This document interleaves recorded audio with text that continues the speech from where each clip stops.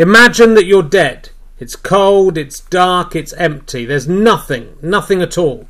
You can't see anything, you can't feel anything. You can't hear my voice. Tune that out. It's very unlikely my voice is going to be part of the afterlife. I'd be very surprised to get to heaven, find a continuous Richard Herring monologue going on, maybe in hell. Right, kids? Also, you're not there. Can you contemplate the total absence of yourself? Give it a go. You can't do it, can you? You're still there lurking in the corner. Why not? That's how you spent the first 13 billion years of the universe's existence. Why is it so hard to accept that you'll return to that void? And with all these thoughts swirling around in your mortal and decayable brain, it's time for some comedy. Please welcome Richard Herring.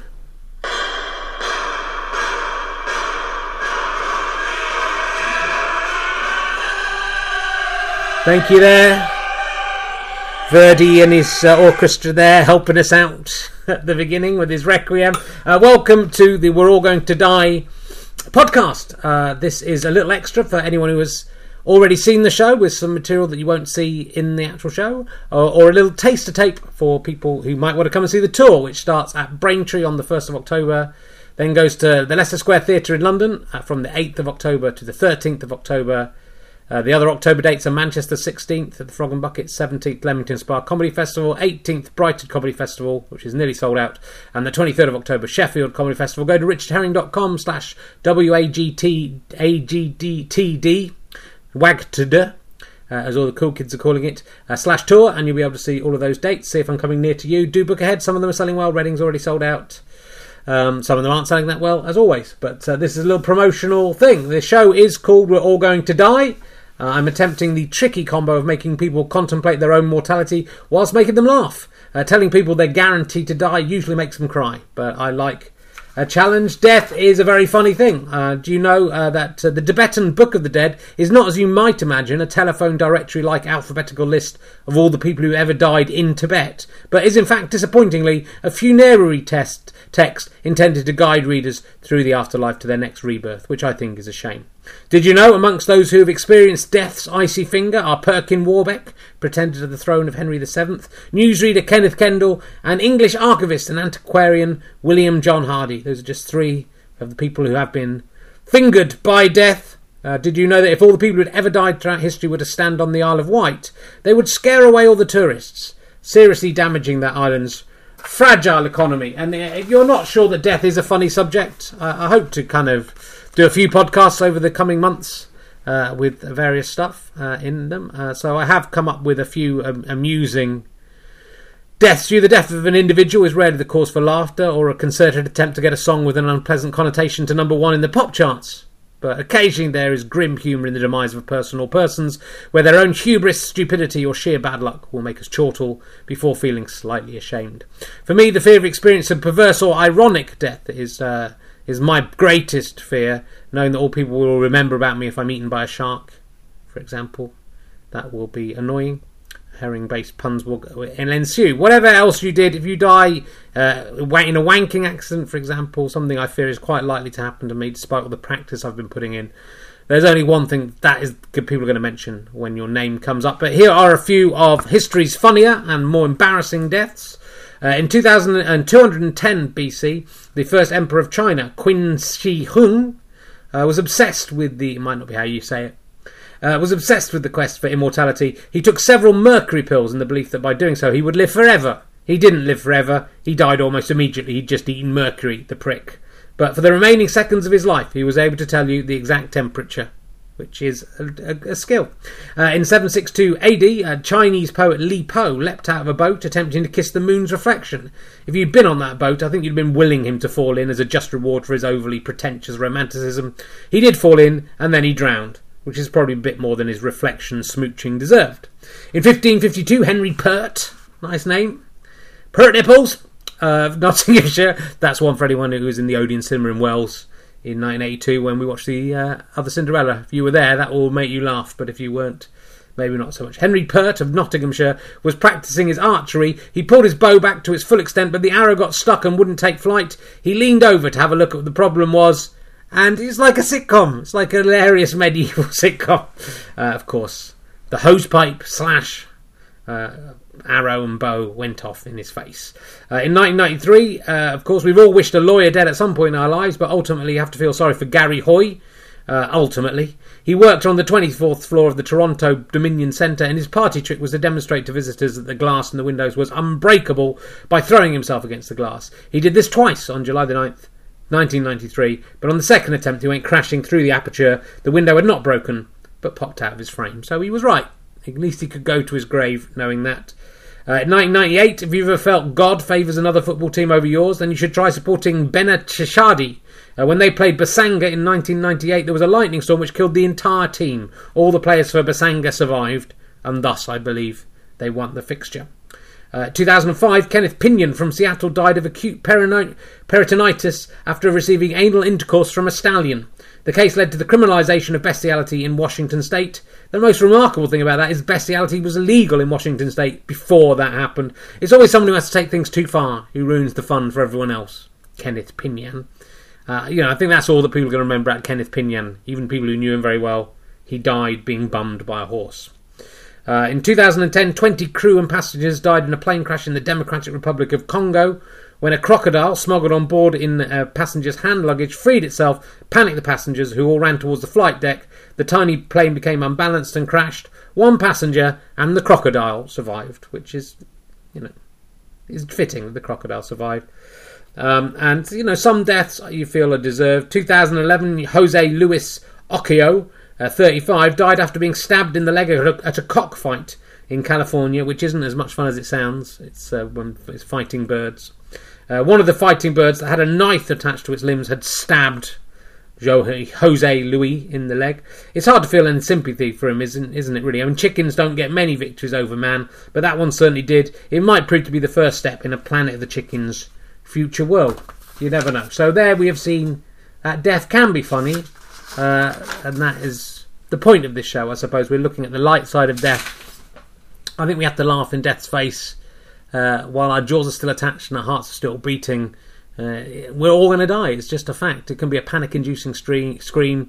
It can be just a blatant statement of fact. It can be quite reassuring. We're all going to die. And just because death is funny, that doesn't mean I want you to laugh at my death. On the contrary, I want you to cry your eyes out when you hear I'm dead. Go, why, God, why would you take Richard Herring? He was so beautiful. I want my funeral to be full of all the women in my life who've ever rejected, who'll be weeping, holding on to each other for support, and wailing, why didn't we make love to him when we had the chance? And then at the end of the service, they all les up in honour of me. Give me in death what no one would give me in life. Someone emailed me, because that is a little bit from the show, to suggest that he'd also want in his funeral for the ladies to rub their breasts against the coffin. I think that's too far and a bit sexist. But while our flesh must decay, perhaps we can achieve immortality in other ways. I'm quite keen to become a fossil. It's the ultimate way to stick it to your peers and rivals. Sure, you might not have achieved much in your eminently forgettable life, but if you happen to just fall in the right mud pit or bog or be consumed by some lava, then you might outlive Shakespeare, Plato, even Justin Bieber. What a cheap joke that is. Hundreds of thousands of years after every human being is dead, I might be discovered by an evolved cockroach archaeologist and put in a museum. I hope that bored evolved cockroach children will be made to draw a picture of my crumpled old face for their ancient history project. And I hope they capture the little smile that will be playing across my lips. Because all those people that I've come second to in my life will be nothing but dust blowing on the breeze, and I'll be held up as the prime, possibly only example of humanity. But alas, nothing is permanent, my friends. One day the evolved cockroach civilization will crumble and the evolved cockroach museum itself will fall and disappear, but with luck it will fall into a mud pit or a bog or be consumed by a volcano, so that it too becomes a fossil, with the fossil of me fossilised inside. Then after even more eons have passed, my fossilised fossil will be discovered by alien archaeologists and placed in another museum in a faraway galaxy, and I will live in the broadest sense, which encompasses being dead, until our sun explodes and beyond, the only relic from our entire solar system, and so on. I think that puts Hilary Kay's 1-point victory over me in Celebrity Mastermind into some kind of perspective. I hope you will agree. The wages of sin are death, but remember the wages of living, they're also death. Death is inevitable, so don't worry about that too much. I'm going to try a little bit for you that I tried in the previews. I could never get it quite right. I think there's something interesting in this idea. But it never quite flew. If it goes well, it might end up being in the tour, which will be a longer show than the one you saw in Edinburgh if you did come to the Fringe. There will be a bit more material in it. I don't think this is going to make it, but you never know. I might find the way to make this work, God willing, in his heaven above. God showed his displeasure in me recently by sending down a plague of ants upon me. I came down to the kitchen to find that maybe 20 or 30 ants were scurrying around on my worktops and in my sink. Alright, it's a mild plague compared to the locusts and stuff that he sent that time in the Bible, but I haven't done anything to massively offend the Creator. I've knocked him off a bit by breaking a couple of the commandments and constantly banging on about how he doesn't exist. He has to have a sliding scale. He can't just give... if he punishes even the tiniest things with locusts, then where's he going to go when something really bad happens? Anyway, the ants were getting in through a small hole under the window. I had some fun blocking the hole up with matchsticks, and then watching the stupid, clueless ants get all confused and upset when they couldn't get back through the hole they'd come in by. The idiot ants. I'm much better than them. I then further proved my superiority by squashing the ants with my finger. That would teach them for coming into my house and eating my crumbs. Yeah, alright, I probably wasn't going to eat the crumbs myself, but they're still mine. The thing that had probably attracted the ants in was the remains of a takeaway that I had last night, which was bagged up on a tray.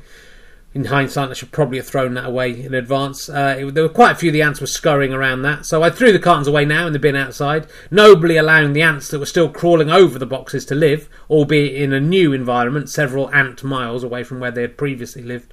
But the ants that were still on the tray were not so lucky. I had to teach them a lesson. I put the tray in the sink and turned on the taps, washing maybe 11 ants to an horrific death. I laughed as they died and flew down the whirlpool of the plug hole. The ants had dared to disrespect me and my home and my crumbs, and now they were paying. I'm sure some of you are listening, you think the death penalty was too much for their crime. The ants, you're going to argue, were only following their instincts, and a custodial sentence would have been more appropriate in the circumstances. But I haven't got time to gather up ants and keep them in a box until they've learnt their lesson. And, well, now imagine you'd have to kind of make something that ants couldn't escape for. I'd have to feed them, which would just be like rewarding them for their crime. I'd have to stand guard over it the whole time to make sure they didn't get out. I'm an important man. I don't have time for shit like that. And would they learn their lesson anyway? I don't think so. I think the minute they came out, they'd do exactly the same thing again. That's the problem with ants. I think the deaths of a few ants will probably serve as a warning to the ones that I allowed to live in exile, and they might go about mending their ways. I think it's possible those ants will look upon me as a kind of Jesus figure. An evil Jesus figure, but a Jesus figure nonetheless. When I was a kid, I used to go out into my dad's... I was horrible. I went into my dad's greenhouse. I lay out some newspaper, waiting for ants to walk onto it, and then when enough of them were aboard the newspaper, I would set it alight and laugh as they burned in front of me. These were ants that hadn't got above themselves by thinking they could come indoors. These were ants who'd done nothing wrong, were living in the ground where they belonged. I was wrong. I regret killing those ants. I didn't have the ethical and moral compass that I now have. I felt guilty for the needless murder of those ants back there in the greenhouse. What if one of them had grown up to be the ant version of Shakespeare? He might have written a play about eating a crumb that would have helped the ant civilization move on from their petty crumb-eating ways. As it was, any ant that may have survived the burning would probably have gone on to be the ant Osama bin Laden, declaring war against all humanity, maybe encouraging ants that were once good and knew their place to go into people's houses and eat bits of their leftover takeaways. Was that the reason these ants were in my kitchen? Was it my fault? All I've done is to kill the ants or lock them away in my Guantanamo dustbin and exacerbated the problem. If ants ever take over the world, it will probably be directly my fault. I'm sorry about that. And for wiping out any chance of ant theatre really kicking off. It's kind of alright that. It's kind of confused metaphor though. I don't know what I'm saying really about terrorists and criminals by comparing them to ants. It's got a kind of hidden right-wing agenda that I'm not entirely happy about. Just trying to see how long this has gone on for. Oh, it's not that long. I thought I would... It's boring hearing one voice all the time on these podcasts. I understand that, especially if it's my slightly weird voice. I don't like it. I wouldn't listen to this if I was you, but thank you for listening. So I thought I would mix things up a little bit by having an interview at this part of the podcast, and that interview is going to be carried out on me by Me Too from the popular snooker podcast Me One versus Me Two Snooker. So I think just to give a bit of a variety, so will we please give a big round of applause to Me Too. Hello Richard, thanks for having me in. Do I not get like some Verdi playing me in? You don't, Me Too, no you don't. Only I get that Verdi music playing me in at the beginning. It was just on your mobile phone though, wasn't it?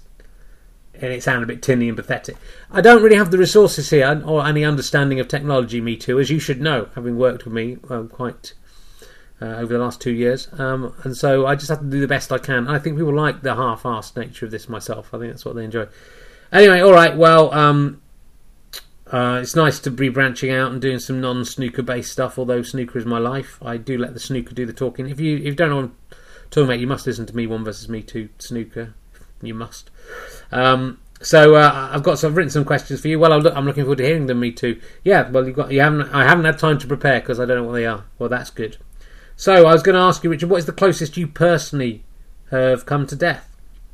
That's an interesting question. I did ask that myself in the Edinburgh Fringe podcast that you can also listen to if you want to. They're all free on iTunes and the British Comedy Guide. I've mentioned this. I did come very close to dying when I was very young. I got whooping cough when I was 6 weeks old. So that was very touch and go. But obviously I don't remember that. Another time I came very close to death that I don't really think I've spoken about before. When I was in Camp America in the mid 80s on my year off, as we called it then, gap year, I believe they call it now. I went to California. We were in the redwood forests of northern California. It was rather beautiful, and worked there for about 3 months. On the last day there was a big party.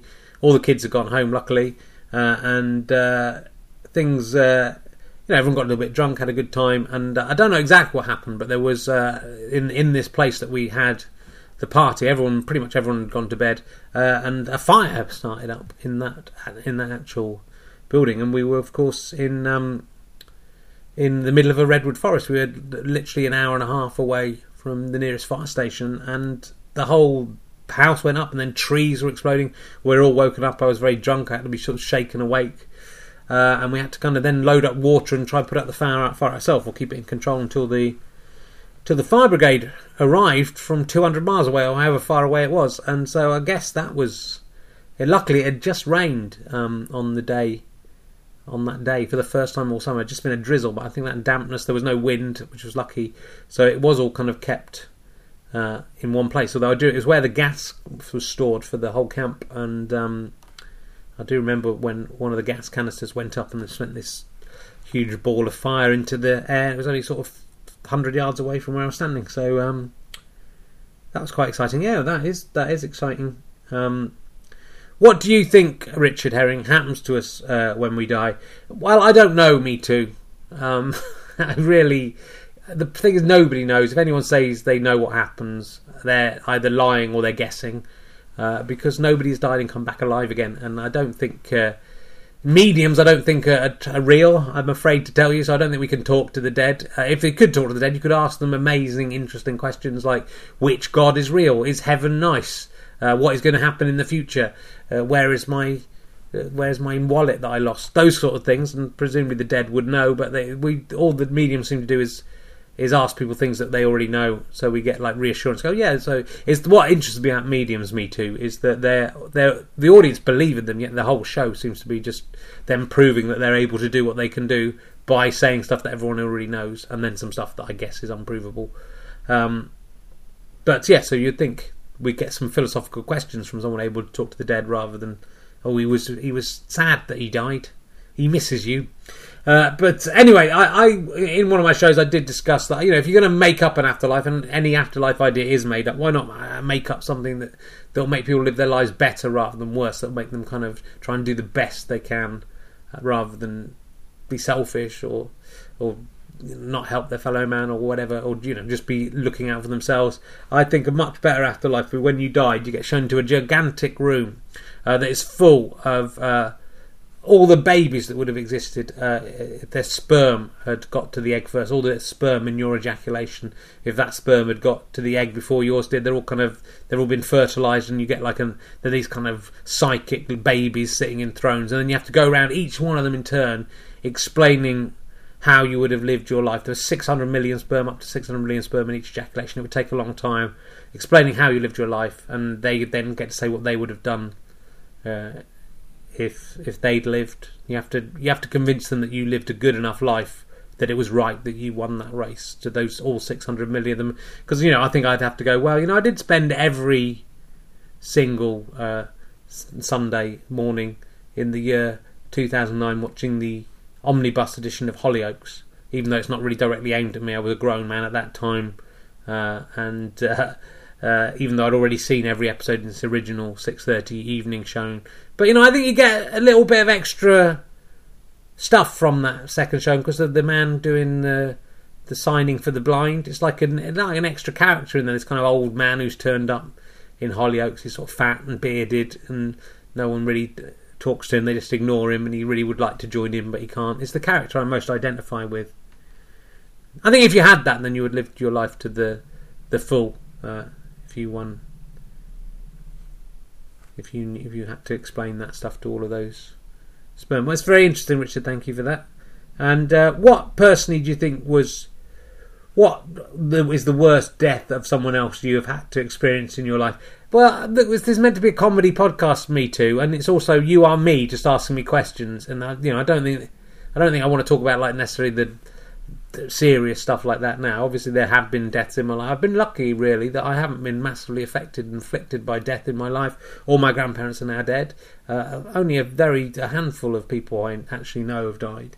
So I have been fortunate, but that is the modern world, isn't it, Me Too? I suppose it is, Richard. It is that we actually can live a long life now with and hardly lose anybody. Maybe just your parents and grandparents. Maybe not even that. So I do remember when my granddad died. It was the first granddad to die. I was 20, I think. I was 19 or 20. Yeah, I think I was just nearly 20. And then I'd lived my whole life with all four grandparents still going strong. I think that was quite impressive. My brother and sister are a bit older than me, so they had all four grandparents until they were in their mid-20s, which is kind of amazing when you think about it. The thing I remember is that in those days I was at St Catherine's College in Oxford, and we didn't have mobile phones in those days, kids. And so every message you had to either queue up to ring your family or friends from the two paid phone boxes, which were always full, or they could leave a message for you at the Porter's Lodge. And I found out that my granddad had died. I knew it was coming, but in the end my parents left a message at the Porter's Lodge, and so I picked up this message off this little circular board with a bit of sellotape on it, and it obviously kind of flummoxed the guy who wrote the message because it sort of changed tense halfway through, and it said something like, "Can you tell him his grandfather has died?" It was just like a really odd way to find out about probably the first or second significant death in my life. So I remember that's it's sort of weirdly amusing, I suppose, in a way. They can sort of imagine the guy starting writing the message, and my parents go, "Yes, it's Mr. Richard Herring," and so you start writing down, "And could you tell him that his grandfather is dead?" And then a bloke has to write that down and stick it up, which I guess my parents hadn't realised that it would be delivered to me in written form. But even so, if a stranger had had to come and tell me, it would have been odd. So anyway, that's Me Too. Well, thank you. I'm the interview. You did well, Me Too. I think you're a good interview. I do a lot of interviews. I'm doing the Leicester Square Theatre podcast coming back from the 30th of September. Go to gofasterstripe.com if you want to buy the series video pass, but there will be free audio at the usual places, iTunes, the British Comedy Guide. You can buy tickets from the Leicester Square Theatre, of course, as you can. Of course, for my upcoming run of We're All Going to Die, which is, I wouldn't say that's what all this is about. It's, this is a nice extra, but it would be lovely if you enjoyed the show and you have friends you think might enjoy it. Do send them along, or if you haven't seen it yet, come along.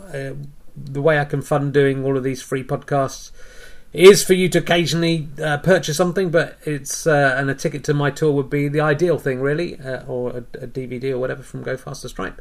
But my live shows are more considered and involve less of me being interviewed by myself than this. Sorry, if you're just ignoring me, I don't think I've said goodbye. Look, say goodbye, Me Too. Thank you, Richard. Hopefully I'll be back if you've enjoyed this, I'll be back in the next podcast to interview Richard Herring. Well, it might be you, might be one of the other many others of my characters that I've invented. Yeah, I'm not sure. Not sure this is really a character. Anyway, so that is it for this first edition of the We're All Going to Die podcast.